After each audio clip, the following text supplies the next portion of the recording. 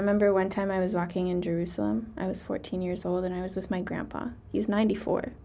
And we were walking, and I passed by a poster, and it was a falafel sandwich in it.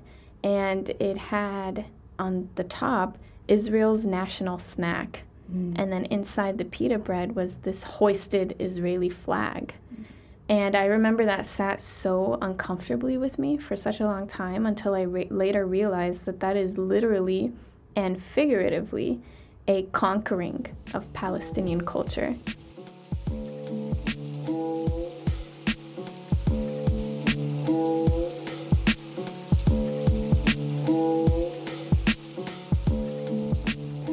I'm your host, Dee Dee Madigan, and you're listening to another episode of Home Plates.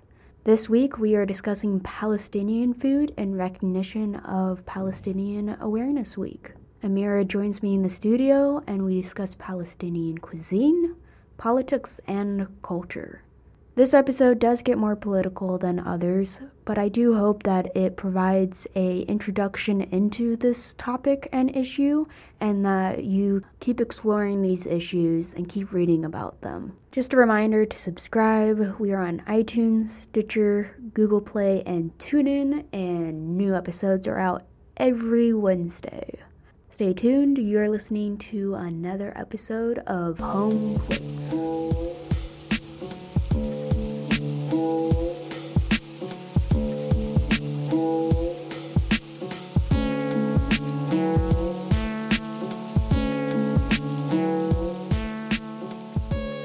Welcome to another episode of Home Plates. I'm your host, Dee Dee Madigan, and with me today is Amira, and she's going to talk to us about Palestinian food because this week, because we're recording it early, but this week when you're listening to it is going to be UW's Palestinian Awareness Week. Yep. So she's going to talk a little bit about the Palestinian culture and specifically the food. Would you like to introduce yourself a little bit? Sure. Thanks for having me. So, as Grace said, my name is Amira. I'm a law student, my second year. Also a double dog. I went here for undergrad. And I am half Palestinian. My father is a Palestinian. He's from Bethlehem. And I was born and raised here in Seattle, but I spent a lot of my childhood summers there in Bethlehem with my dad. Before we dive into the food, I did want to kind of do like a little background on Palestine for people who just aren't familiar with the region and the history, because it is kind of like, confusing and stuff. So can you talk a little bit about the current political situation of Palestine, maybe a little bit of the geography too, and the regions and how it's been split up and whatnot? Palestine is kind of like Swiss cheese at the moment, and that's because of the occupation. Right now there are, I would refer as like three big parts. There's the occupied West Bank, which includes Bethlehem, Nablus, Ramallah. You have that, and that is currently under military occupation by the Israeli army, and no one can exit or enter without authorization or a permit, and it's economically stifled. Not very many things are allowed to enter, although life does carry on in the occupied West Bank. That is as opposed to Gaza, which is under military occupation and siege by the Israeli army. And that is a strict situation in which nothing can enter and nothing can exit. I mean, people are in need of medical attention, and still the Israeli authorities will not let these people out for cancer treatment or for certain things. And also because through the siege, Israel has completely stifled the Palestinian body. They've put a calorie intake on Palestinians. I believe it was like 1,400 or something like that. There will be no water available for Palestinians by, I believe, the year 2020 through a UN report. Gaza is just basically constrained, and that is why it's called the open air prison, because it is one of the most densely populated areas in the world, yet no one can leave or enter. And then you have the rest of Palestine, which is known as Israel, which was traditionally Palestine before 1948. And that includes cities like Jerusalem, that includes cities like Tel Aviv, like Jaffa, like Haifa. And so those are the three parts of Palestine. And there are Palestinians living in Israel, those who maintained presence there, and they live there with Israeli citizenship. But through that, they live as second-class citizens with fewer resources, with lots of modes of discrimination. And so that's why when we talk about Palestine, we talk about it in terms of there's military occupation, there's siege, and there's also apartheid, because we currently have two laws for two different people. And Palestinians get the low end of that bar. How does the Israeli government distinguish Palestinians living in Israel from other citizens? Yeah, it's written onto your identity on your citizenship card. And it's actually very interesting. When I go to Palestine, I don't have any citizenship. When I go to the Israeli airport, I don't have any citizenship. Yet, they know that I am a Palestinian by my name and through their intelligence systems. And through that, I'm put through a different process than any other person who is not a Palestinian entering Israel. And so I have to go through interrogation. I have to go through giving them information about my family. It's an intelligence system, and it's completely predicated off of Jewish or non-Jewish, and then what is your skin color? Because there's also a social hierarchy in Israel as well, in terms of European Jews are treated much, much better than African Jews. African Jews are actually deported, and there's also been reports of forced sterilization. So there's a lot of racism, and it's compounded by classifying people by faith and by ethnicity. Can you go back to the forced sterilization? Because I think that's important, because that's a tool that's been used here in the United States against Indigenous women. Yep. And I don't think a lot of people know about it. Can you explain a little bit more about what that is? Yeah, it's essentially in line with Israel's demographic campaign to manipulate the population of Israel. And that's by ensuring that there is a higher rate of white European Jews than there are people from Africa. People from, I believe a lot of people from Sudan have gone. And sterilization is used to ensure that that population does not grow. And actually, you will see Israeli officials refer to Palestinians as demographic threats. So you are aware that there is this campaign going on, and the state uses various tools such as forced sterilization on people to manipulate that population. Could you talk a little bit about the settlements too? Because that's another tool that's been used, and it's there. A lot of these tools have been used by other colonizers and other places. It's pretty common. So can you explain how the settlements work and how that's a tool of oppression? Yeah, I'm really glad that you're tying it into other colonialist projects as well, because what Israel is doing is nothing new. It's the same thing here that happened to indigenous people. Like, we're sitting on Duwamish land. We might be sitting on also other tribal land. Yet we're living in Seattle. This is in itself a settlement. In Israel, there are more new, and they're popping up, and it's a way of ethnically cleansing Palestinians out of their homes, literally. It's by home evictions and home demolitions. So not only does Israel serve you a home eviction notice, but they will serve you a home demolition notice. And they'll use militarized Caterpillar bulldozers to demolish Palestinian homes. And through that, they will demolish certain areas, and they'll cleanse the Palestinians out of those areas. And they'll put in this new, really modern settlement, and it will be fenced off by military security. It will be furnished with so much resources. It'll have so much water and light and electricity and heating. And it will be only Jews allowed to live there. And no one can enter, no one can leave, or no Palestinian can enter without a permit. That's what happened to my village in Beit Jala. Half of it was taken to be created into a settlement, and the way that Israel basically continues this is by taking these lands and claiming it as part of Jerusalem, because they are currently within the Green Line. They are going into the West Bank, the supposed Palestinian state, and taking those lands. And the way that they're justifying it is that they're creating it as part of the Jerusalem municipality. And so it is a current tool employed by Israel. It's one of the most deadliest tools to cleanse Palestinians off that land. They want to make sure that for the people who do remain around these settlements, that life is incredibly difficult for these people. So for instance, like the very basic necessity of water in Palestine. More water is allocated to the settlements than it is to Palestinians. Water for Palestinians is rationed.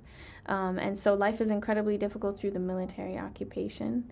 and through resources and through economics, and it's done through this really strategic outlining of the West Bank. It literally looks like Swiss cheese if you look at it.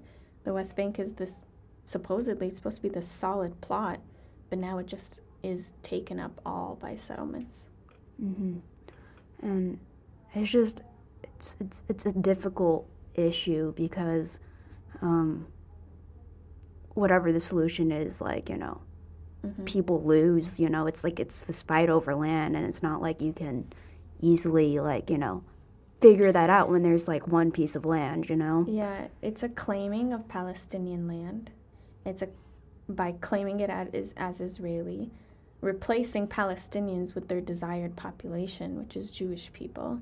And then that's why this ties into food so much, is like Palestinians are literally disappearing from their ancestral land. One way for us to continue our legacy there is by being so proud of our food and our culture and our heritage, and holding on to what it is that makes us strive and resist these huge systems that want to basically destroy our existence. Let's dive into the food. Okay. So when I think of Palestinian food, I don't really have a good image, except maybe like hummus, you know, falafel, some of those like things that you associate with the Middle East in general, I feel like. How would you kind of describe or define Palestinian food? Well, the Levant in general has similar cuisine, but Palestinian food is going to be tailored to the different cities or the different faiths that are there. And they're going to have additional staples to it. So, like, Palestinian falafel is going to be much different than, like, Egyptian falafel, which they call ta'miyya. But there are little tweaks here and there, and there are also dishes that Palestinians have that other people don't have in the Levant, like in Lebanon and in Syria as well. But Palestinian food, really, like, the way I like to think about it is that it traditionally centers around these few staples. It centers around olive oil, lemon juice, salt, and garlic. And it's usually a variation of vegetables that are used. What are some popular staple dishes? So I was researching this because there's so many. I think one thing that many Palestinians will mention to you if you ask them is something called mensaf. And mensaf is rice mixed with pine nut and mixed with lamb. And then sometimes it's traditionally accompanied by goat's milk. Sounds super weird, but it's actually excellent. There's also something called makluba. And makluba in Arabic is actually, literally means upside down. And it's this rice that is cooked for hours with either cauliflower, eggplant, or chicken. And it's cooked in a pot. And the way that it is served is you put this tray above the pot and you flip both the pot and the plate so that when you lift the pot off the plate, the rice still takes the shape of the pot. Yeah, and it's served with yogurt on the side as well. Oh God, there's just so many things. There's also my favorite dish, which is called waraq aynab, or waraq dawali, and it is stuffed grape leaves.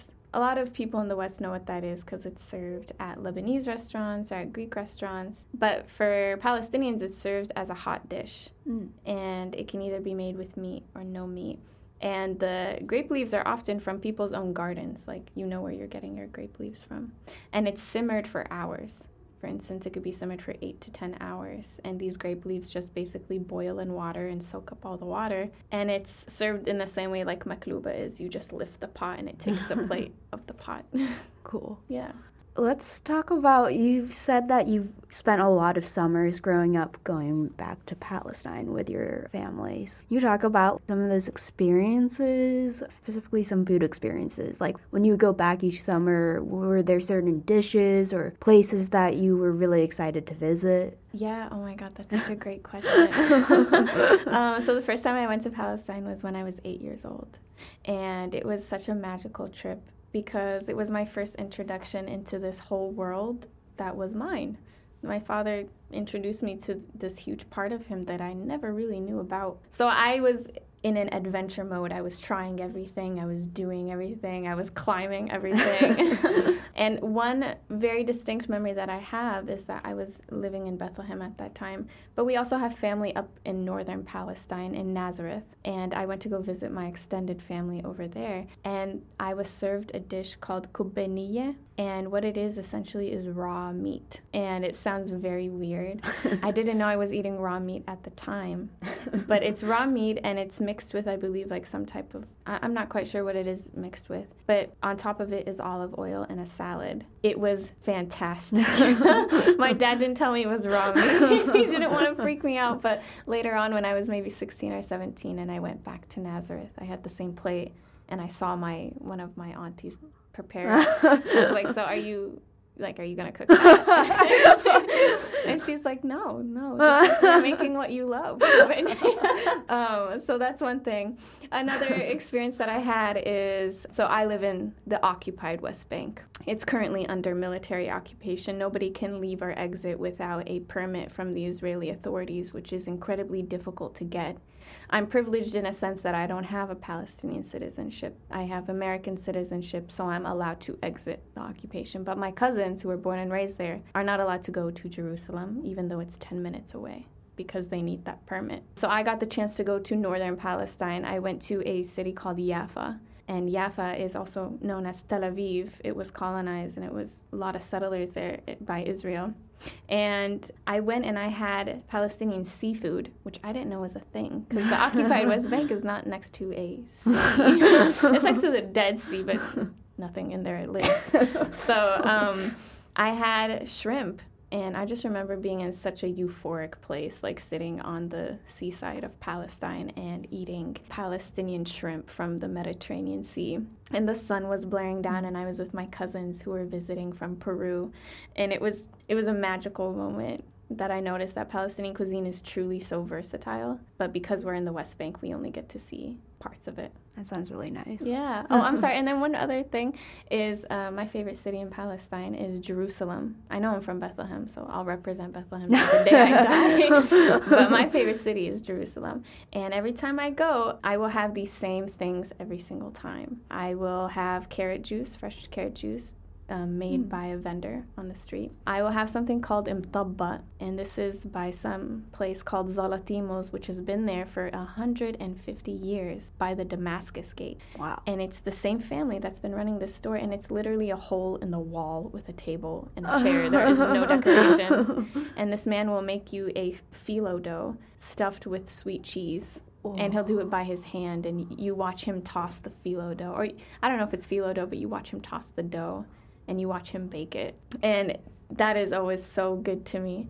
And then I will typically have a shawarma, which is customary when you go to Palestine. That sounds, I love hole-in-the-wall anywhere. They're just like so special when you find them. Mm-hmm. What's interesting is Jerusalem is the first place that Zalatimos operates. It's a family. It's a family name.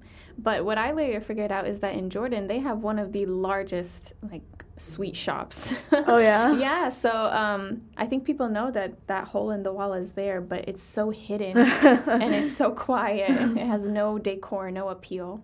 So it truly is like a hole in the wall. Can you talk a little bit about the street food? In Palestine? Yeah, sure. Yeah. It really varies. In Bethlehem, the biggest street food you're going to find is falafel, and that's because we have a family in Bethlehem called Fatim, and they are the masters of falafel. And they have this very, very popular restaurant there, and you will often find it on the streets as well. And it's just this huge, like it's the size of your palm almost, like hot falafel out of the grease, and they'll serve it to you. There's also lots of street food, as in shawarma, lots of shawarma that you could just go and grab and get out. But really, most of the street food I see is juice. There's lots of different types of juices there. Carrot juice, pomegranate juice. Are they like sweetened or at all, or are they pretty organic? I think they're organic, but the thing is because the vegetables and fruits in Palestine are so natural and organic, they're naturally sweet. They're just so healthy in that way that when you're drinking something, you don't need to add any sugar, any flavors to it. Oh, I imagine that's really refreshing on a summer day. So one of the hardest parts of coming back to the States after Palestine is like eating vegetables and fruits there and tasting all the flavor, and then coming back here and like, having to get used to no flavor. Yeah, it is pretty amazing, I feel like, because other guests have talked about like how when they go back to their countries you can get like natural fruit or vegetables, and it's something that we really don't have here because, we just get everything at the supermarket and travel hundreds of miles to get here and whatnot. But yeah, it's something that's sorely missed here, I guess. That's true. My grandfather lives in a garden, and we grow almonds and olives. Oh, wow. Yeah, so when I was a kid, I would just sit literally on top of the almond tree and have a rock in my hand and just sit and hit these almonds for hours to get to the core and just eat them. And I try to do that here in America, where I'd go buy like the raw almonds, and they don't taste the same. Yeah, I'm sure. Yeah. I was reading a lot about how Israeli food cuisine has like taken off, and then there's been frustration amongst Palestinian chefs over like, there's so many similarities and stuff. It's like, why hasn't Palestinian food taken off? And I was wondering if you had any insight to that. The frustration comes from not a lack of taking off, but the rebranding of Israeli cuisine, which is a cultural appropriation. But I feel actually more comfortable calling it a theft by nature. And the reason why is that Palestinian culture, Palestinian food, and Levant food in general has been around for ages. Long, long, long, long time. But when it's being rebranded and capitalized as Israeli food, it's contributing to the colonial project of disappearing Palestinians. And that is the reason why Palestinians are very offended and resist these violent attacks on the destruction of their culture. It's an attempt to erase the link between Palestinians and their culture and to the homeland, really. And there's lots of amazing literature written specifically about this, about cultural appropriation and Israel's huge PR machine that generates this narrative that Israeli cuisine, it's great, but really it's just Palestinian food being branded as Israeli. I remember one time I was walking in Jerusalem. I was 14 years old and I was with my grandpa. He's 94. And we were walking and I passed by a poster, and it was a falafel sandwich, and it had on the top Israel's national snack. And then inside the pita bread was this hoisted Israeli flag. And I remember that sat so uncomfortably with me for such a long time until I later realized that is literally and figuratively a conquering of Palestinian culture. It's a robbery of Palestinian culture while cleansing Palestinians from that land, but holding on to the things that they left and then claiming it as your own. It's an organized campaign, really, and it contributes to the ongoing Zionist project of removing anything Palestinian in that land, keeping what they want, but rebranding it as Israeli. And I think that really speaks to how food is very powerful and that it's such a connection to culture.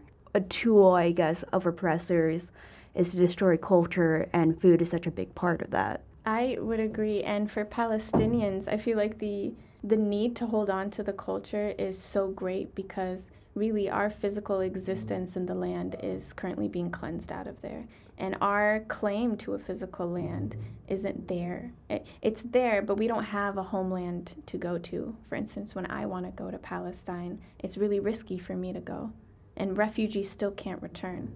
So one way for us to claim onto our culture in all of these organized campaigns to basically destroy our existence is through our heritage. It's through speaking our language. It's through teaching our children our language. It's through making these foods and teaching our kids to make these foods so that we still have the element of being a Palestinian within us, despite the fact that we don't have that in the land. It's sort of like a decolonization within, right? Yeah. Which reflects outwards, not letting your own culture be diminished, even if you're physically, being diminished. Exactly. That's why I think it's so important for Palestinians to continue our legacy, because I don't want to give in to, Israel's campaign to cleanse me and my history and my legacy. That's why it's very important for Palestinians to continue their legacy through teaching their children their language, their stories, their narrative, their foods, their traditions. And I love that part of being Palestinian, is that we hold on to all of that. Yeah, I think it's, like, interesting because I don't know really I guess, like, I was just thinking about, like, who came to live in Israel when they were given that state, what foods they brought with them, and, like, how they came to, I guess, like, claim Palestinian food. Do you know anything about that? That's a really great subject, and I want to be able to flag a really important part of that, is that the majority of those living within Israel are European. But there are Jews from the Arab world, there are Jews from India, Mizrahi Jews came from the Arab world, there's Sephardic Jews from Spain. It's so varied. And so I want to make sure that, like we mentioned, that Jewish people did make these foods. Like, for instance, shakshuka is a food that's been often debated. It's a North African food, a North African breakfast food of eggs and tomatoes. Really delicious. And I believe I read a recent article that it was created by a Moroccan Jew. So people are comfortable claiming it as Israeli. But at the time, they weren't contributing that food to Israel. They were contributing it to the culture that they were living within. Israel was created in 1948. You're going to say that a food that was created, in, like, the 1500s is later going to be Israeli? So it's important to recognize Jewish contributions to these foods and to the arts and to culture and to all of that without erasing it and rebranding it as something that it's not. Yeah, so I think an important distinction for people is there's Israel, which is, like, the created state, and then there's, like, the Jewish population, but there's other people who are not Jewish living in Israel. So there's, like, I think it's important to kind of distinguish the two so that you understand that it's, like, when you say something's Israeli, I guess it's like a label. It's like a new. It's new. You know, it's a term that was created for this state. And 100%, and that's part of the cultural appropriation part of it, is that Israel is trying to brand itself as an indigenous culture. It's rebranding. It's basically rebranding that, and it wants to present that image. And so it's claiming onto these things. It's claiming onto other elements of people's indigenous culture and taking it as their own. So that's part of it. Well, let's move on to something a little bit lighter. Yeah, do you have any restaurant recommendations for good shawarma or falafel? I don't know if there's Palestinian restaurants around here. The only one I can think of is Ala Ad-Din on the Ave. People know it as Aladdin's, and I believe they're actually a family from Bethlehem. Oh, wow. Yeah, I have not had Palestinian food here. But I have heard of Ala Ad-Din's. There's also, I believe, the Golden Olive in Queen Anne. But I will have to actually, like, look it up. But in other case, there is restaurants that do serve Palestinian food.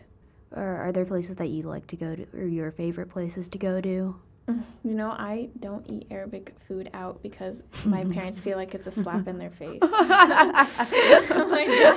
My dad will be so offended if he knew I went and got, like, a shawarma or falafel somewhere outside, because he makes it so, he's a chef, and he makes it himself, so that's why. But my roommate loves to eat Arabic food out, and she loves Shawarma King. And she loves, I believe there was another one on the Ave. There's also Memnoon, which is a higher end restaurant, but they also have a street food compartment as well, and they serve Arabic fusion food. I've heard it's good. Okay. Yeah. Let's go back to the fact that your dad's, like, a chef, because, like, I mean, that's, like, growing up, that's gotta be beneficial. Yeah, so did you grow up then eating a lot of Palestinian food at home? Yeah. And, like... So my father is an engineer, but in his hobby, he is an excellent chef. And yeah, I grew up eating a lot of Palestinian food. And my mother is actually not a Palestinian. My mother is Egyptian. And when my father married her, he taught her how to make Palestinian food. So we always were surrounded by Palestinian food. And my dad often introduced new dishes to us because his favorite thing is going on YouTube and searching a new recipe and trying to make it his own. And also, so I used to have my grandparents come visit us when I was a kid from Palestine. before my grandmother passed away, she would come pretty often. And I would get to taste Palestinian food from Palestine. She would come and she'd make very traditional dishes, and I wouldn't know what it was. I'd be really afraid to try it at first, but it was usually really excellent. And every time someone from Palestine would come, they would also actually send homemade spices or something from Palestine. So a lot of the spices I grew up from, we didn't purchase them in stores here, in Arabic stores in the United States. They were usually sent from Palestine, and we preserve them pretty well. Do you cook at all? I do, but I don't cook Palestinian food. I know. I'm going to learn before I get married, because I have to. Well, at least you will have your dad to help you out I know, there, right? Know. Lucky my there. Mom's going to hear this podcast. She's going to be so sad. It's not too late. Yeah. Start with something easy, maybe. It's true. But I intend to learn. Like I said, I want to continue the legacy. I want to be able to, feed my kids the same food that I got to eat when I was a kid.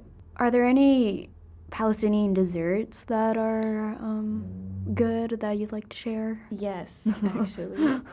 The most famous Palestinian dessert, and everybody knows it, every Arab knows it, is called Kanafa Nablsiya. And what that is it's, I believe, shredded wheat soaked in a very sugary sauce. Underneath it is the layer of melted sweet cheese. It's incredible. So when you're pulling a slice off of the pan, the cheese will just go on and on and on and on and on. And the reason why it's called Kanafa Nablsiya is because that cheese originates from Nablus. Nablus is a town in occupied Palestine.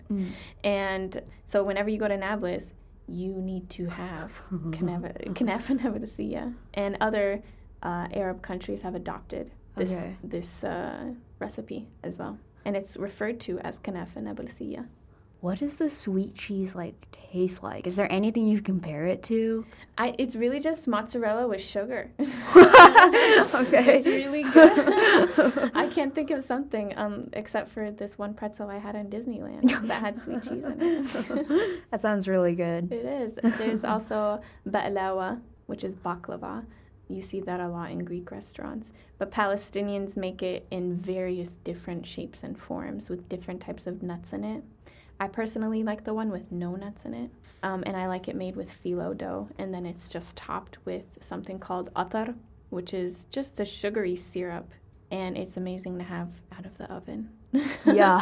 It tastes really, really good. And there's also something called, traditionally made during Ramadan, and it's something called atayef, or katayef, and it is basically dough that looks like half a circle, and it's stuffed with sweet cheese, and then on top of it it's covered in a sugary syrup, but it's fried. So it's either filled with cheese or it's either filled with nuts. And it's served typically in Ramadan, but a lot of Arabs make it that are not Muslim as well.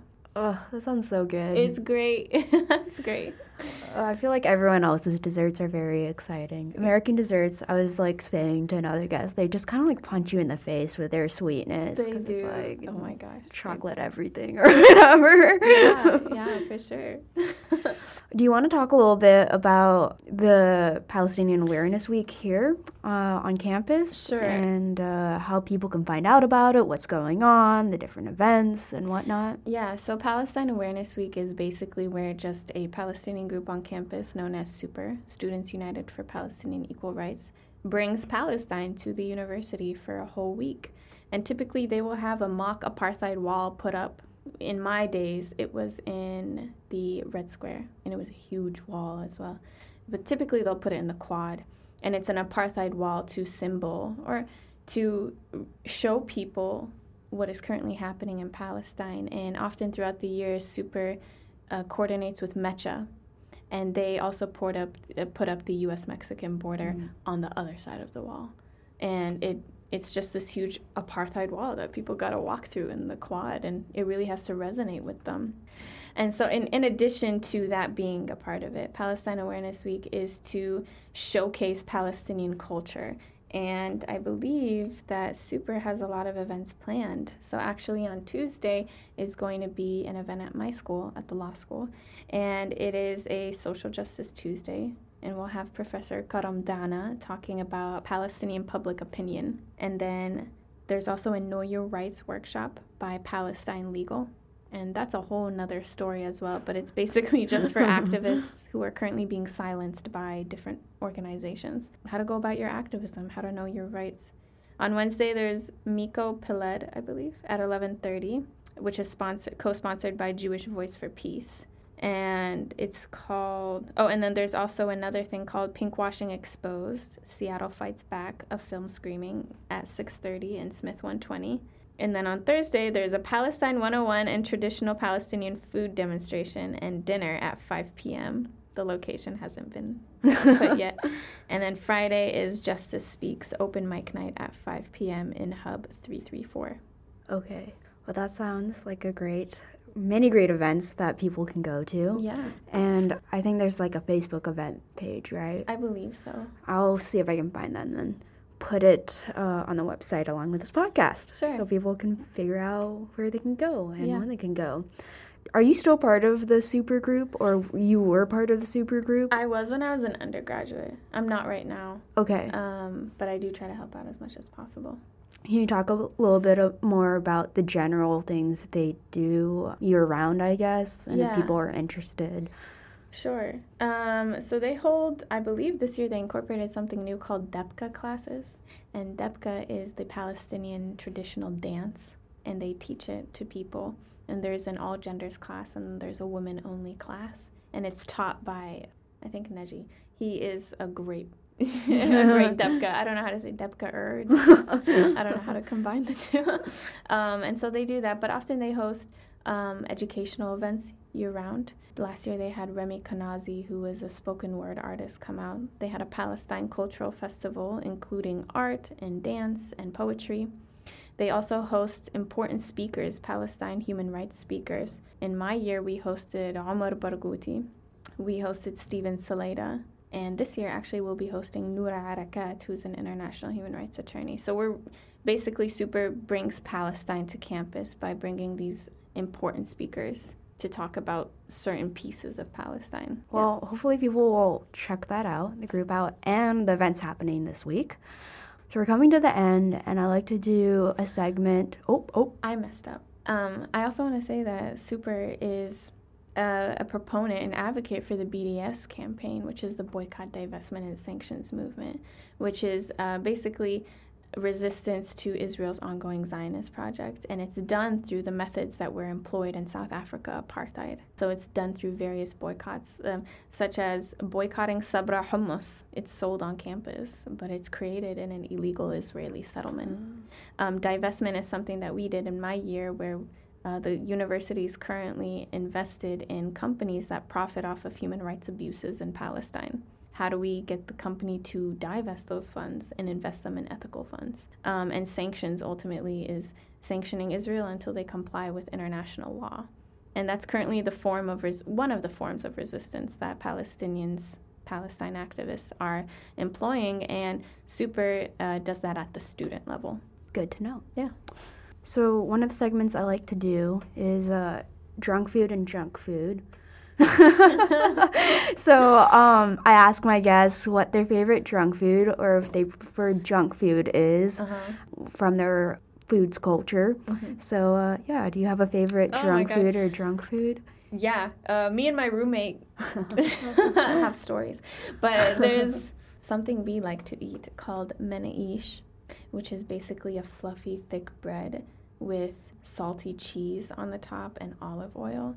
Or you could put thyme, which is called za'atar in Arabic, and it's cooked and heated, and you take it out, and it's just basically this bread with cheese on it and za'atar and olive oil. And that is incredibly good to have as a late-night snack when you are drunk or under the influence. So there's that. And also there's a lot of things called like cheese fatayers, which is basically dough wrapped in cheese. You could do lebne, which is dipping hot pita bread into yogurt and olive oil. There's a lot of There's a lot of great things. And so, lastly, I love to get a favorite food memory from my guests. So, you mentioned a couple, I think, memories that you look back fondly upon. Yeah. But do you have another specific one? Sure. When I graduated from the UW, my father threw a huge party for me at our house. And his way of showing how proud he was of me, and by showing our family, was by roasting a whole entire lamb. Yeah, he bought the thing that holds the lamb just to roast it for me. And he roasted it in the backyard for 8 hours. Oh my God. Yes, and he made maybe like 5 huge pots of rice. It was kind of like biryani. It was mixed with nuts and raisins and cinnamon, very flavorful rice. And that was what he gave to me as a Palestinian, to his Palestinian daughter, upon graduating from college. And that touched me so much because it was kind of like tapping into my roots. He was like, I know you did this awesome like Western thing, like you just graduated from University of Washington, but here's like a little plate of your roots, and I'm very proud of you. Yeah. That's really sweet. Yeah. Did you guys finish the lamb? It took us 3 days to finish it, but we also had 12 family members staying with us at the time, so we finished it. Well, great. Thank you so much for being on this podcast. Thank you so much for having me. I really appreciate it, and hopefully our guests will check out some of the events this week. I'll be sure to post a link. And yeah, thank you so much for being here, and thank you for listening. This has been another episode of Home Plates.